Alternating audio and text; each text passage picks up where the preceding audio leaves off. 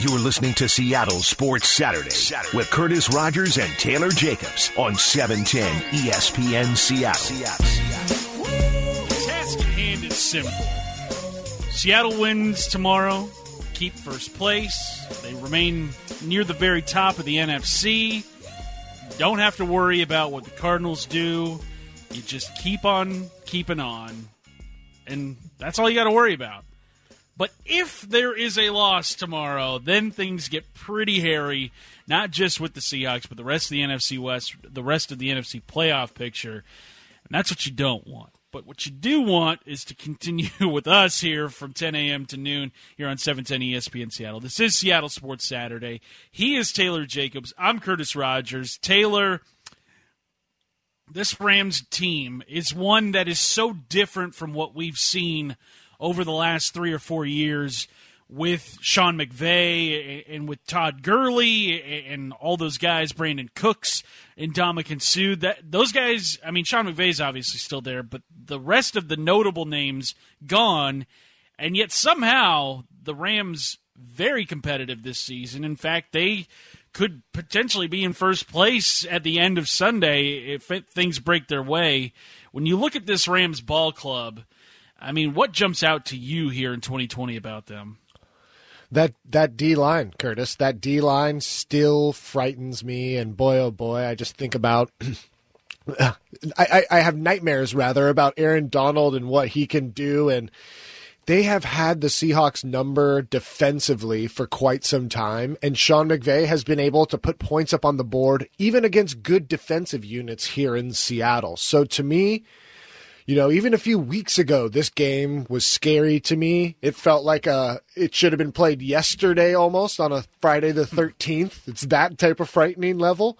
And the injury report does not help calm those nerves, which we'll get into a little bit later. So this is it. But this is what you play for, right? Pete gets his guys up for these big games.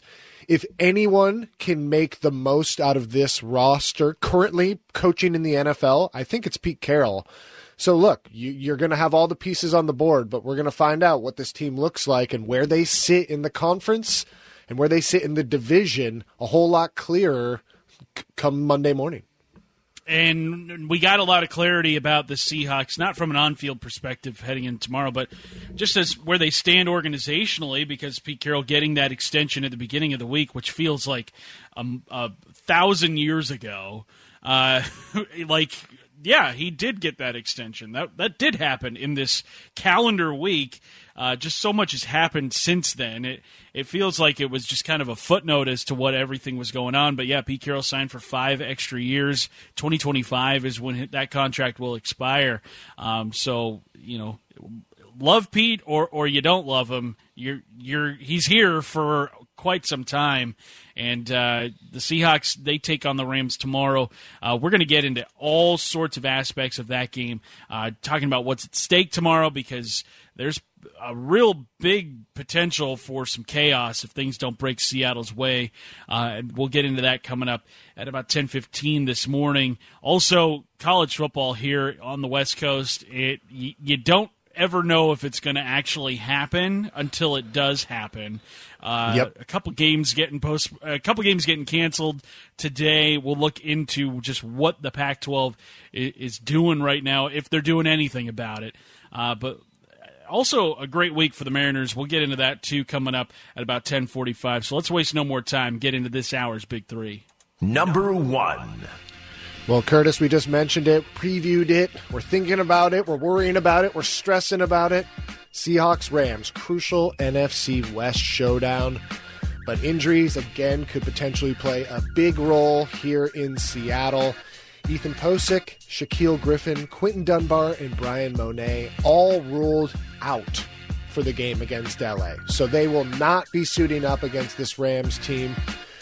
Some lighter news, depending on how things shake out. Chris Carson and Carlos Hyde, both listed as questionable. Both started to run this week, which usually is a positive sign for running backs when they're running in practice, but doesn't mean anything, right? All it means is that there are more running back questions and could lead to potential issues on Sunday if no running backs get healthy. But looking around the other parts of the roster or injury report. Alton Robinson, Freddie Swain, Penny Hart, and the surprise injury of the week, KJ Wright, rounded out, all questionable. Not as bad on the LA side. Terrell Lewis, Leonard Floyd, Brian Allen, the only players on that, and they're all questionable. So what will this mean for the game? We'll talk about that over the next few hours of the show. Number 2. Tuesday, merely a formality, but it confirmed what we all knew was going to happen. Kyle Lewis officially voted the 2020 American League Rookie of the Year. Lewis becomes the 4th Mariner ever to be named Rookie of the Year, joining Alvin Davis in 1984, Kazuhiro Sasaki in 2000, and Ichiro in 2001. MGM Jerry DiPoto, he joined 710 ESPN Seattle on Wednesday of this last week, and he gave an update on where the organization stands heading into this offseason. DiPoto said the pandemic set the Mariners back about a half season in their rebuild plan, but he said that kind of falls in line with most teams across baseball.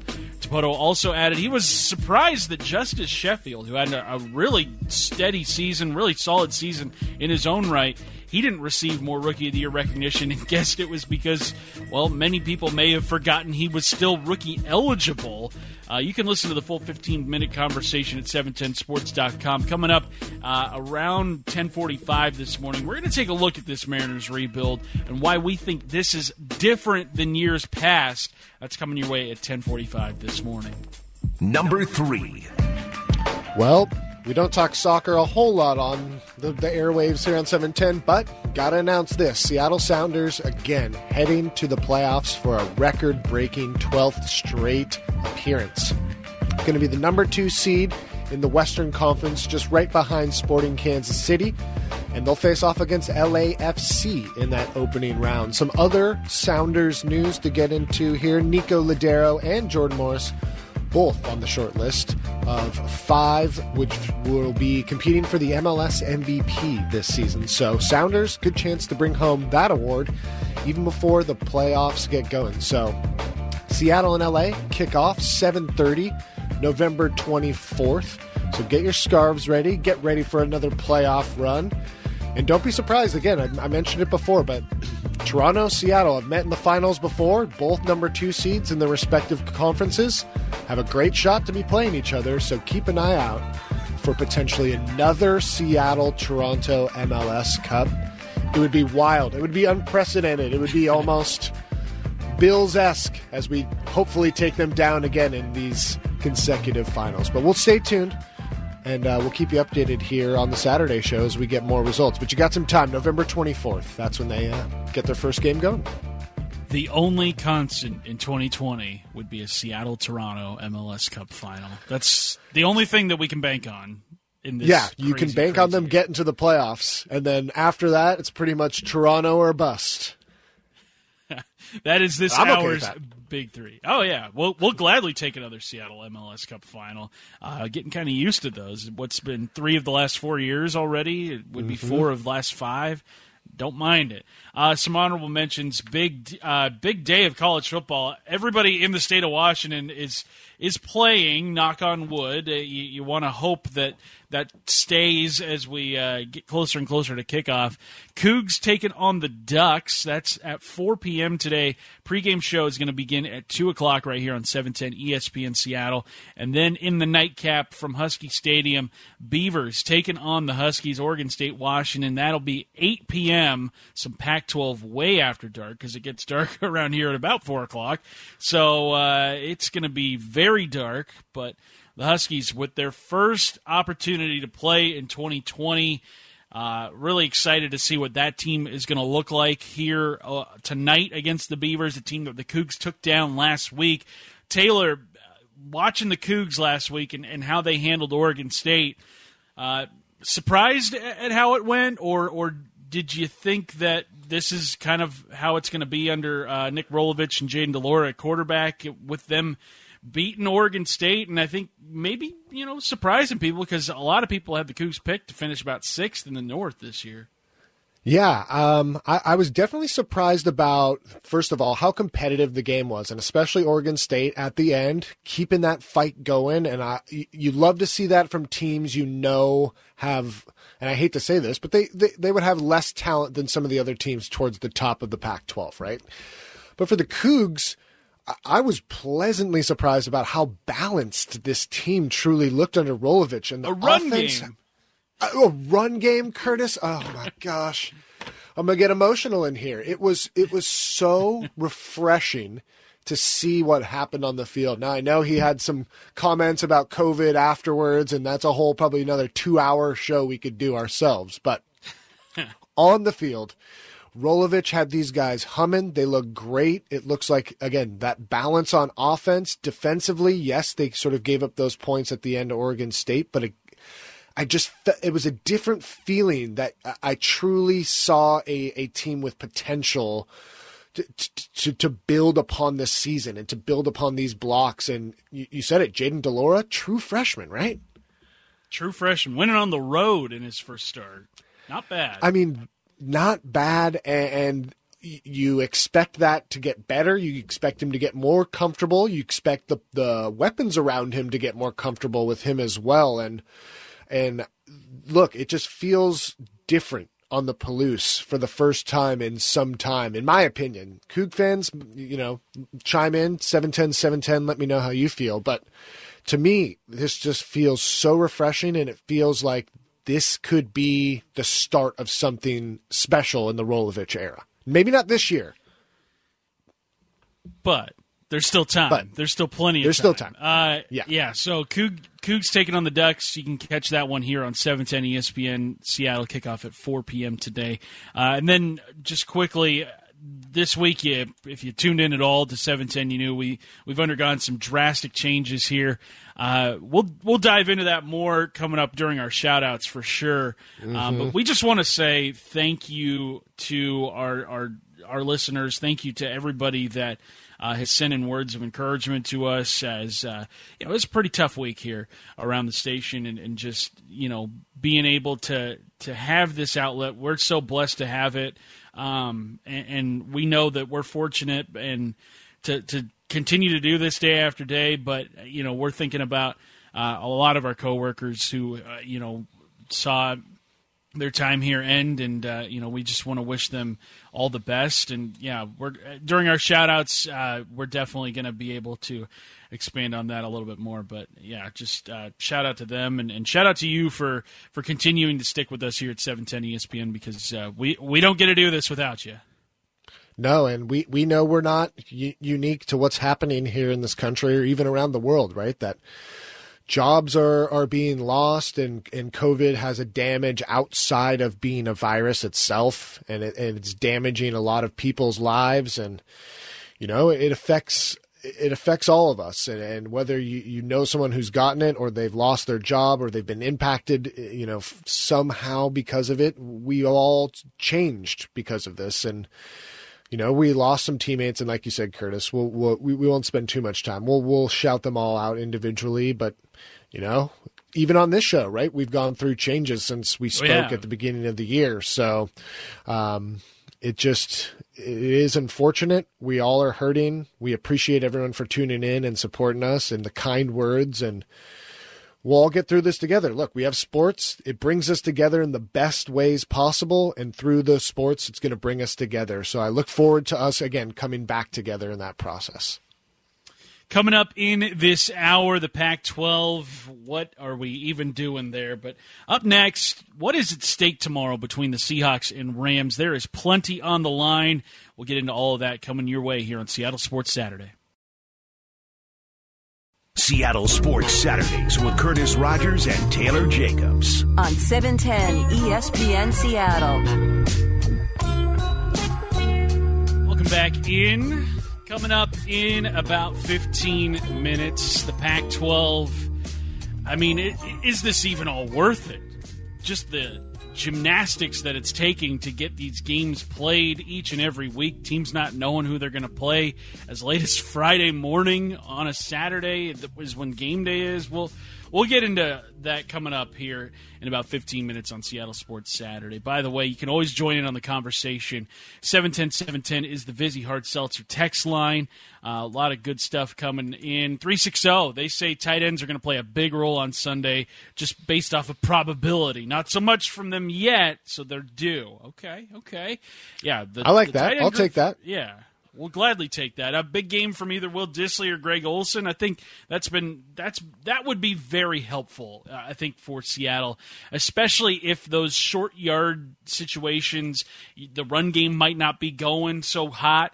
If you can get your tight ends involved, I think that would make it a little better in those 3rd and 2s, 3rd and 3s, 3rd and 4 situations, rather than having to dial it up and go deep or give it to DJ Dallas, somebody that I don't think there's a ton of faith in right now, even though he hasn't done anything to say, like, I'll get out of here. But, I mean, he's a rookie. You're not going to get a ton out of him. But if they can get those tight ends involved, Taylor, I think that could be a really big benefit for Seattle.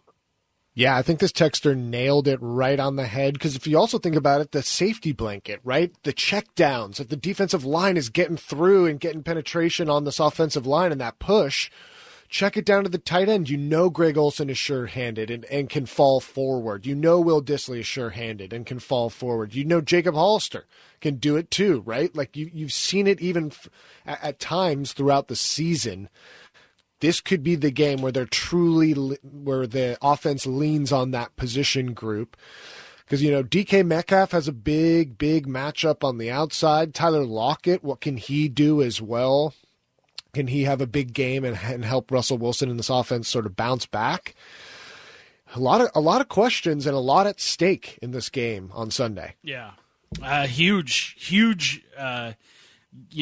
what's at stake. Seattle, if they lose on Sunday and Arizona beats the Bills, you're looking at a Seattle team that all of a sudden goes from first place to third place in the NFC West. Now, they wouldn't be out of the playoff picture because the 8th place team right now would be the Bears, and the best they could be is 6-4. So Seattle would have a half-game lead over the Bears in the playoff picture. But you go from first place to third place if you take the L.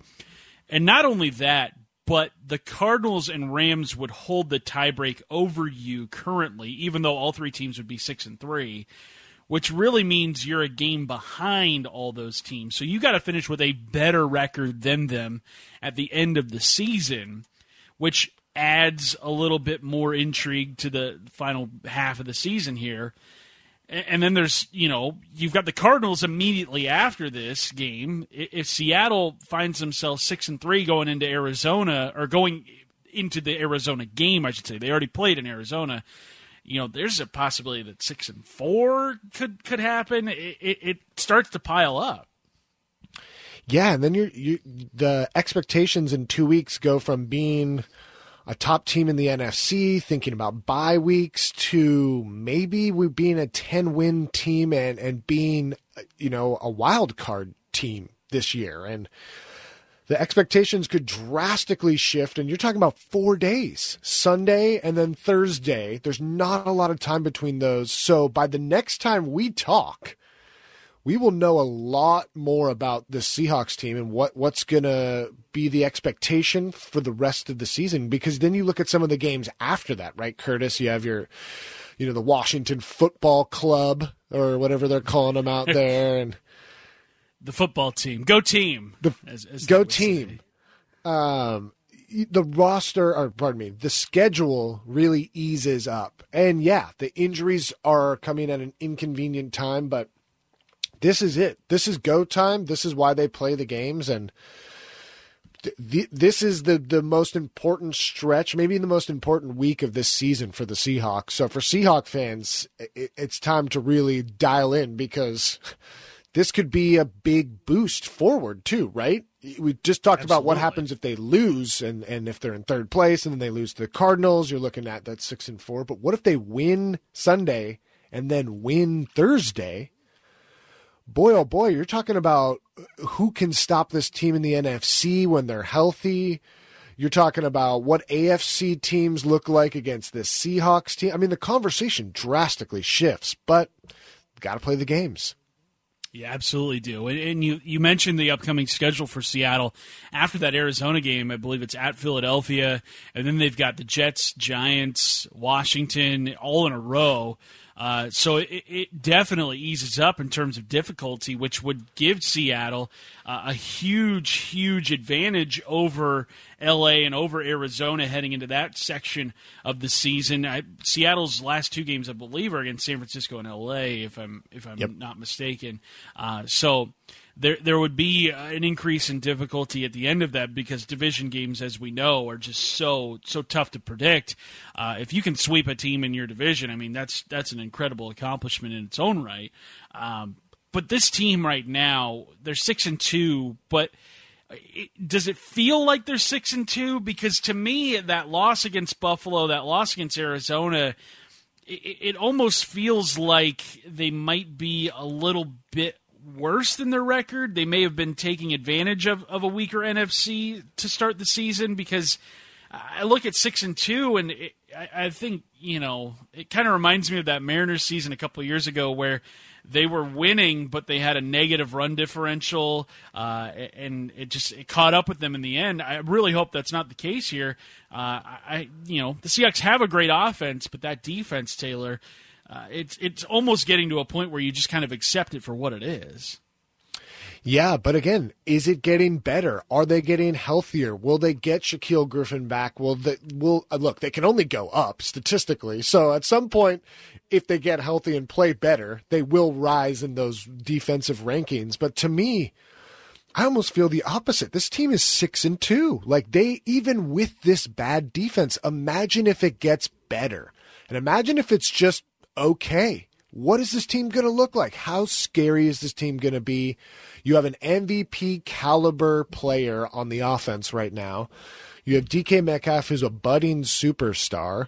Tyler Lockett, who's as sure-handed receiver as anyone. You talked about the tight end group and how reliable they are. It just feels like this team has some of these pieces. Yes, they're hurt. Yes, they're not in the right spots, and they're playing a little lax at times. And I will admit, I've been frustrated by watching them play some of these zone defenses and allow the passes underneath and constantly allowing the passes underneath. But 6-2 in the NFL, it's tough to win games. And when you get that W, you take it, especially as a Coug fan, experiencing the other side of not having those W's. You take that W. You appreciate it. Yes, you can learn from it. Yes, you can get better. I'm not going to say this team doesn't have flaws. But to be where they are right now, like we just said, and next week we could be talking about a team that has 8 wins and is truly in the driver's seat in the whole NFC. And that's a great place to be at the midway point in an NFL season. Absolutely, especially with teams like New Orleans, where it's clear that they're getting better and better with each week. Yep. You got to keep them at bay. You got to start swatting them away, because if not, I mean, this conference, which was once yours pretty securely, Green Bay, they continue to win. New Orleans continues to win. You got to keep up with them if you want to have a shot at that ever so important home field advantage, because just one team gets that first round bye this week. And as we know here in Seattle, if you're going to make it to the Super Bowl, that first round bye and having home field advantage, that is the route that you want to take if you're going to go to the Super Bowl. But coming up also in this hour, in about 20 minutes from now, why this Mariners rebuild feels so much different than any other season of the last 20 years. That's coming your way in about 20 minutes. But up next, the Pac-12 somehow is going to get games off this weekend. Still not a full slate. We dive into whether or not this is all worth it for the Pac-12. Coming your way next, Seattle Sports Saturday on 710 ESPN Seattle. Seattle Sports Saturdays with Curtis Rogers and Taylor Jacobs on 710 ESPN Seattle. It's college football Saturday. Barely. I was going to say. We're lucky to get any games in this Saturday. I believe 13 in total have been canceled or postponed. We've seen the SEC basically tack on another week to their regular season. They're going to be playing games all the way up until December 19th. They had 4 games canceled, I believe, or postponed, including Alabama LSU, which has been moved to that December 19th week if needed, because I think that's also the same week as the SEC championship game. But that's the SEC. The Pac-12 also seeing a couple of games get canceled this week, but they were able to make up one of those, or they're hoping to make up one of those on Sunday. If you're still following, I applaud you, because I'm getting confused just by saying everything I'm saying. But Taylor, 2 more games the Pac-12 canceled this week: Cal against ASU and Utah and UCLA. They were able to get They were able to take 2 of those teams that have been less impacted, so it would be UCLA and Cal. They're scheduled to play on Sunday morning at 9 a.m. From the Rose Bowl. It's just the hurdles that college conferences are having to jump through just to put games out there right now.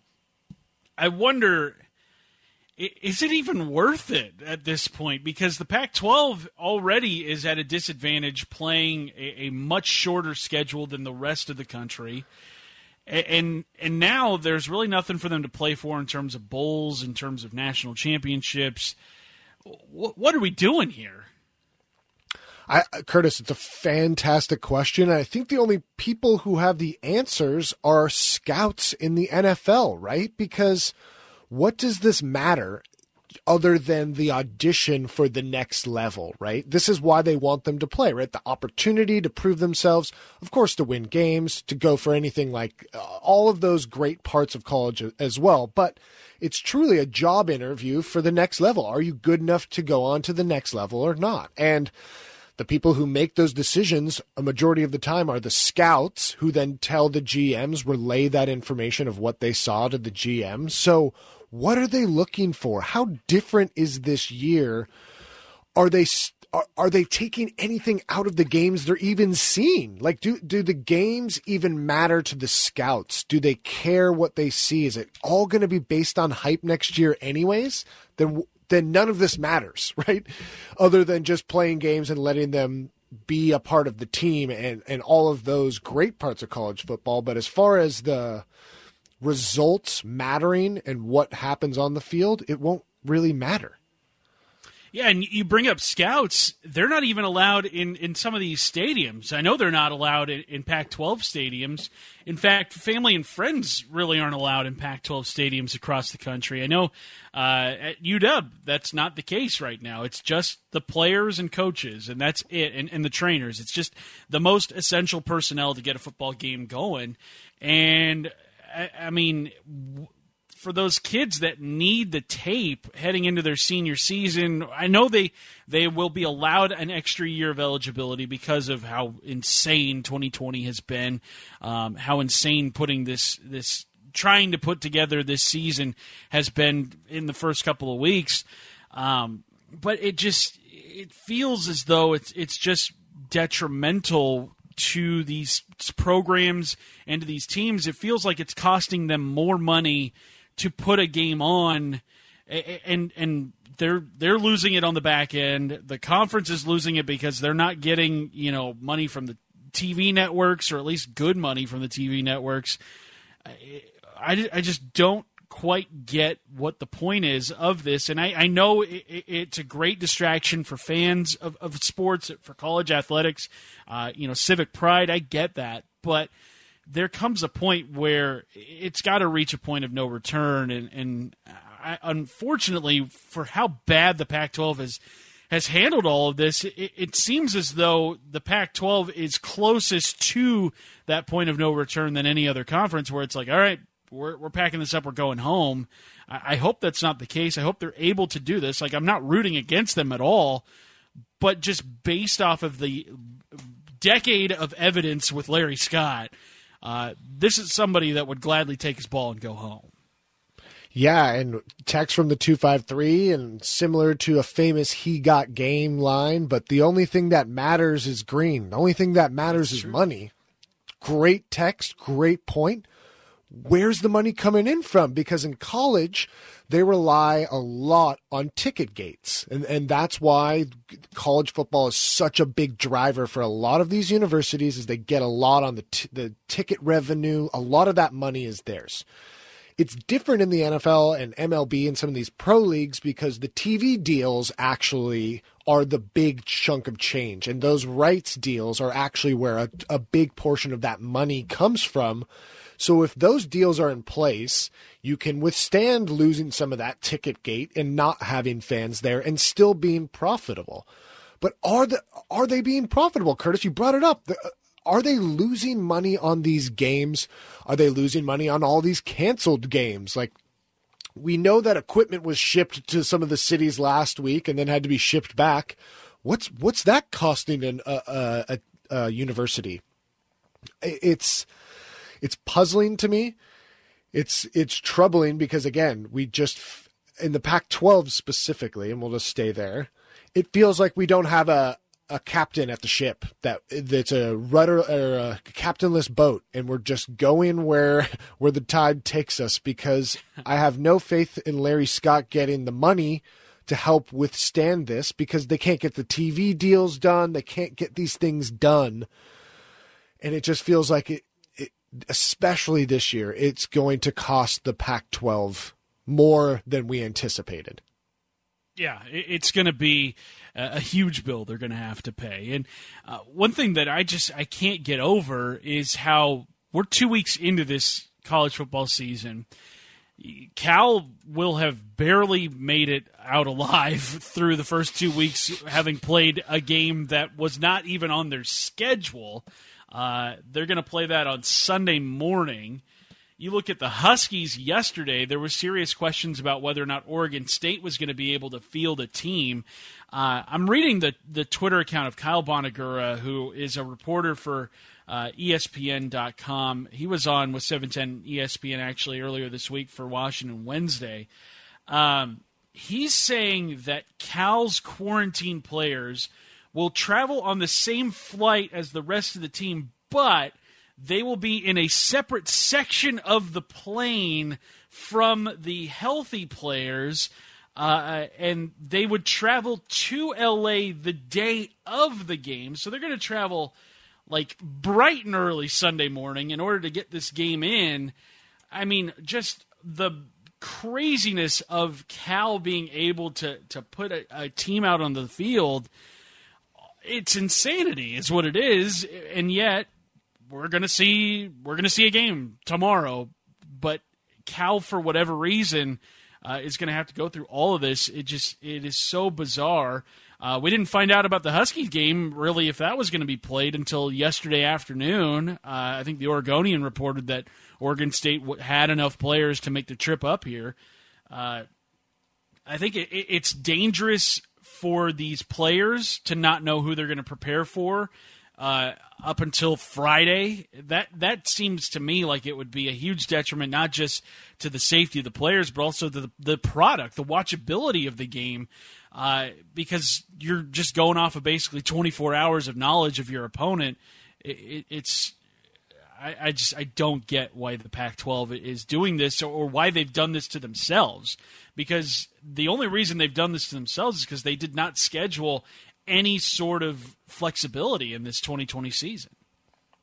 And it just feels like, again, no plan. There's no guidance from the conference, which is specifically the conference's job, is to guide these organizations and these presidents into making the right decisions as a group effort. And there is just none of it. There's none of it. And it gets tiring. I'm just tired every week.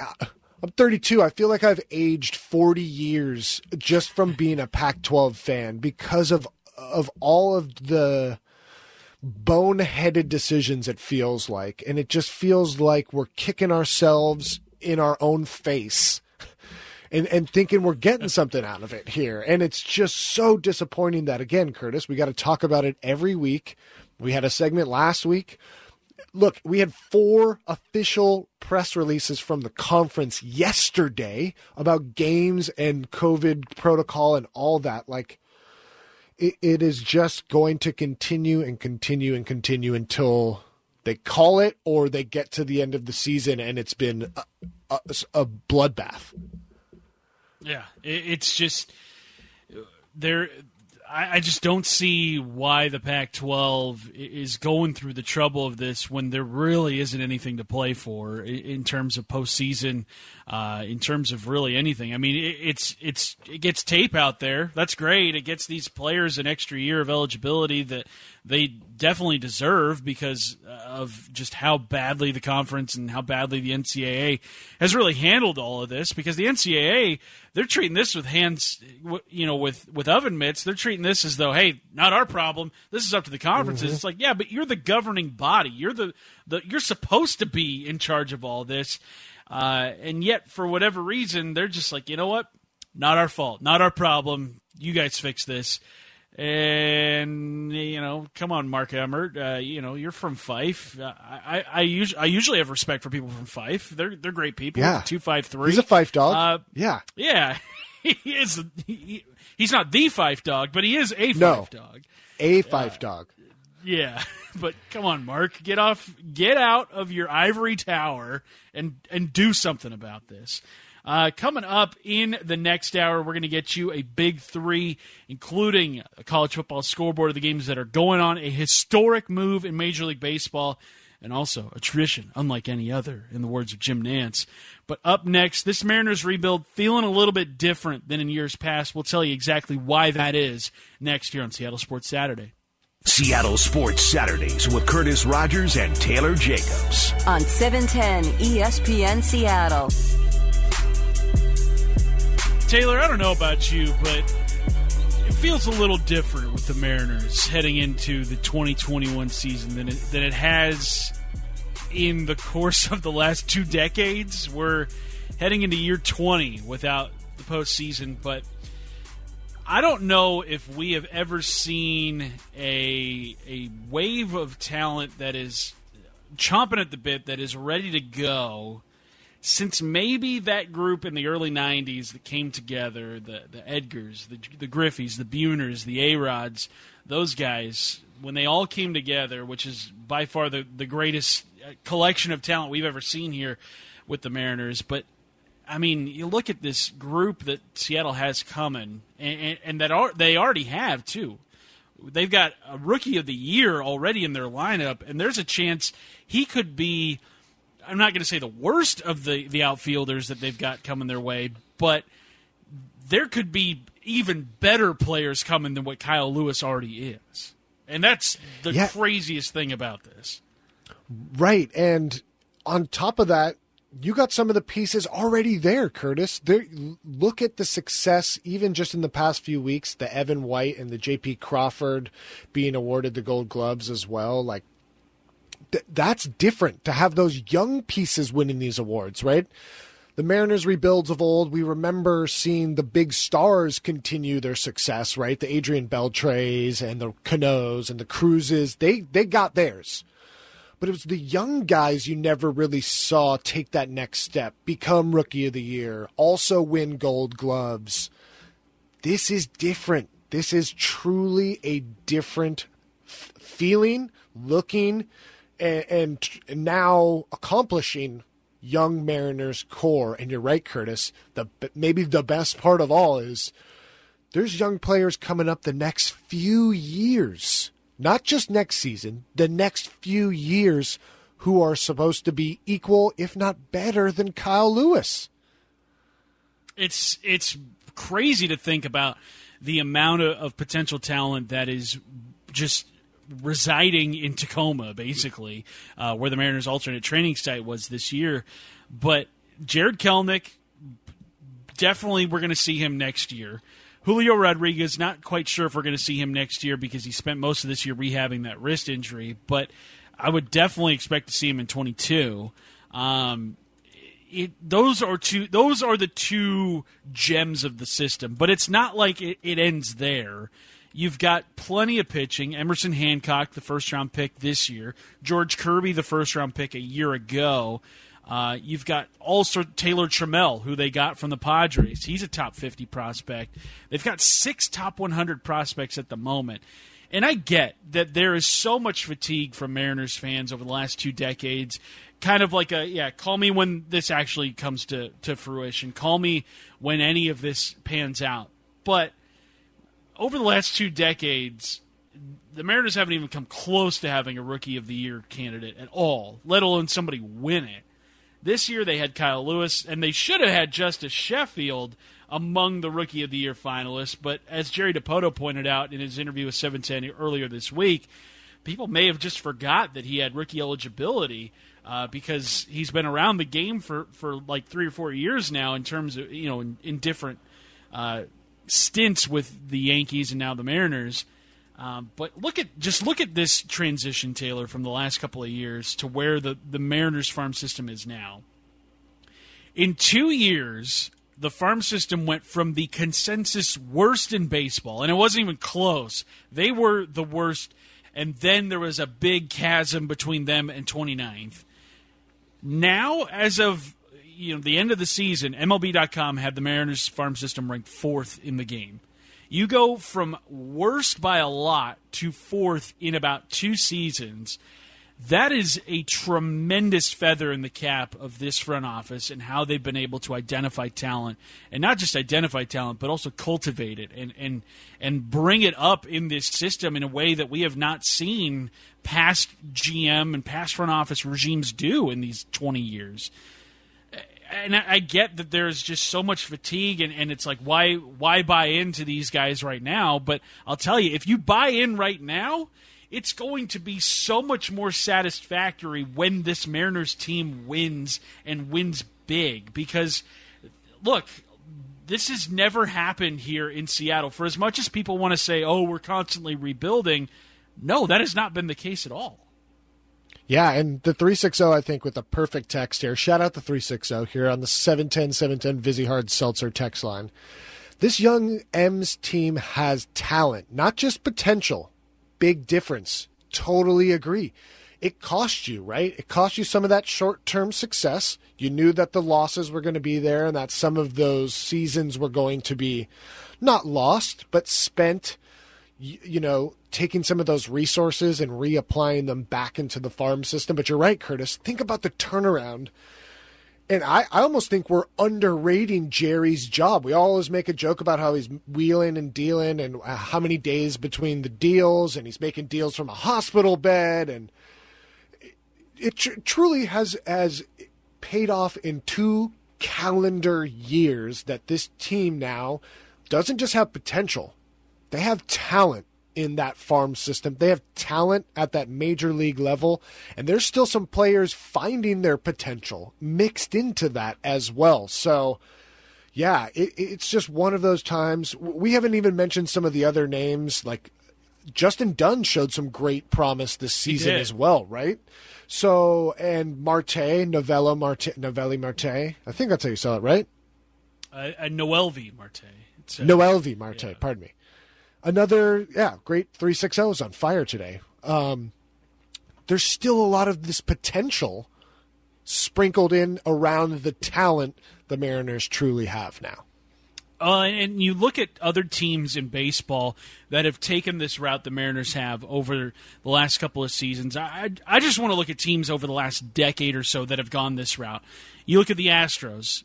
I mean, obviously they had some artificial help, in their rebuild, but they put together an incredibly talented young core with Carlos Correa, Jose Altuve, George Springer. Those 3 guys were really the guys for that organization and helped springboard them into contention. But they didn't stop at just the young talent. They brought in a lot of free agents. They made a lot of trades because their farm system was so rich with talent that they could go out there and get guys like Justin Verlander and Garrett Cole and Zach Greinke, all those big name players. You look at the Cubs when they won the World Series in 2016. You had a young group of guys like Anthony Rizzo and Chris Bryant, Javi Baez, but they also were able to go out and sign John Lester and Jason Hayward and Ben Zobrist and all those players. I look at the Braves, another team. You know, they get Ronald Acuna Jr. and Ozzie Albies. Those two guys are going to be staples of that team for the next decade. But they also, you know, went out and got, you know, young players like Josh Donaldson, or not young players, I should say, veteran players like Josh Donaldson to help them out. You know, the Padres, the Mariners' hated rival. Oh, the Padres. Oh, the Padres. I don't know if anybody has ever hated the Padres, but look at them. They did the same thing. They got Manny Machado and Eric Hosmer. They made the playoffs this year. The Mariners not only have put themselves in a position to compete with young talent, but also compete with big spenders, because you look at their books in 2021 after this next season, it's just going to be, I think, Marco Gonzalez under contract and maybe Yusei Kikuchi. You got two guys that are making guaranteed money. Everybody else up for grabs. I mean, this is where you want to be if you're a team that is rebuilding.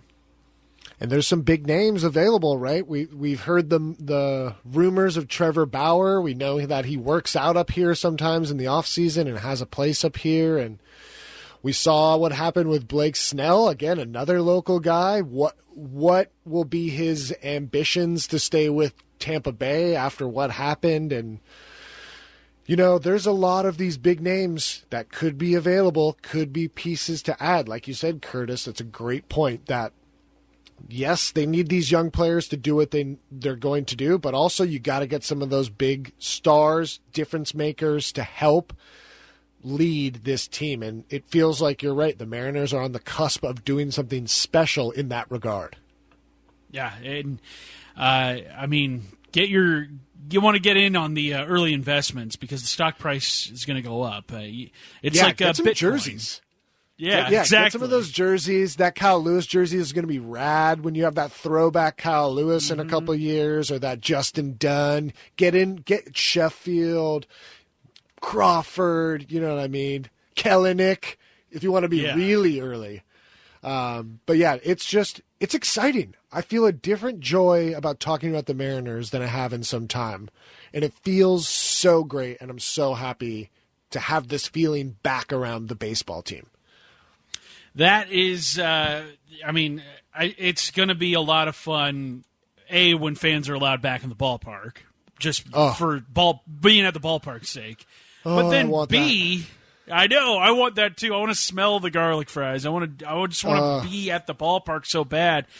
That's one thing. But then B, there's going to be a competitive team out there. There's going to be a really fun ball club to watch. And I mean, just that's going to be the coolest thing once we're all able to regather as sports fans, as Mariners fans in this town. I'm super hyped for it, and it's coming, folks. It's coming, whether you're ready for it or not. Coming up in the next hour, we take a trip around the NFL, look at some of the biggest games and headlines heading into this next week. But up next, we'll get you a big three. We'll get you an update on the Masters. We'll get you an update on college football going on right now. This is Seattle Sports Saturday.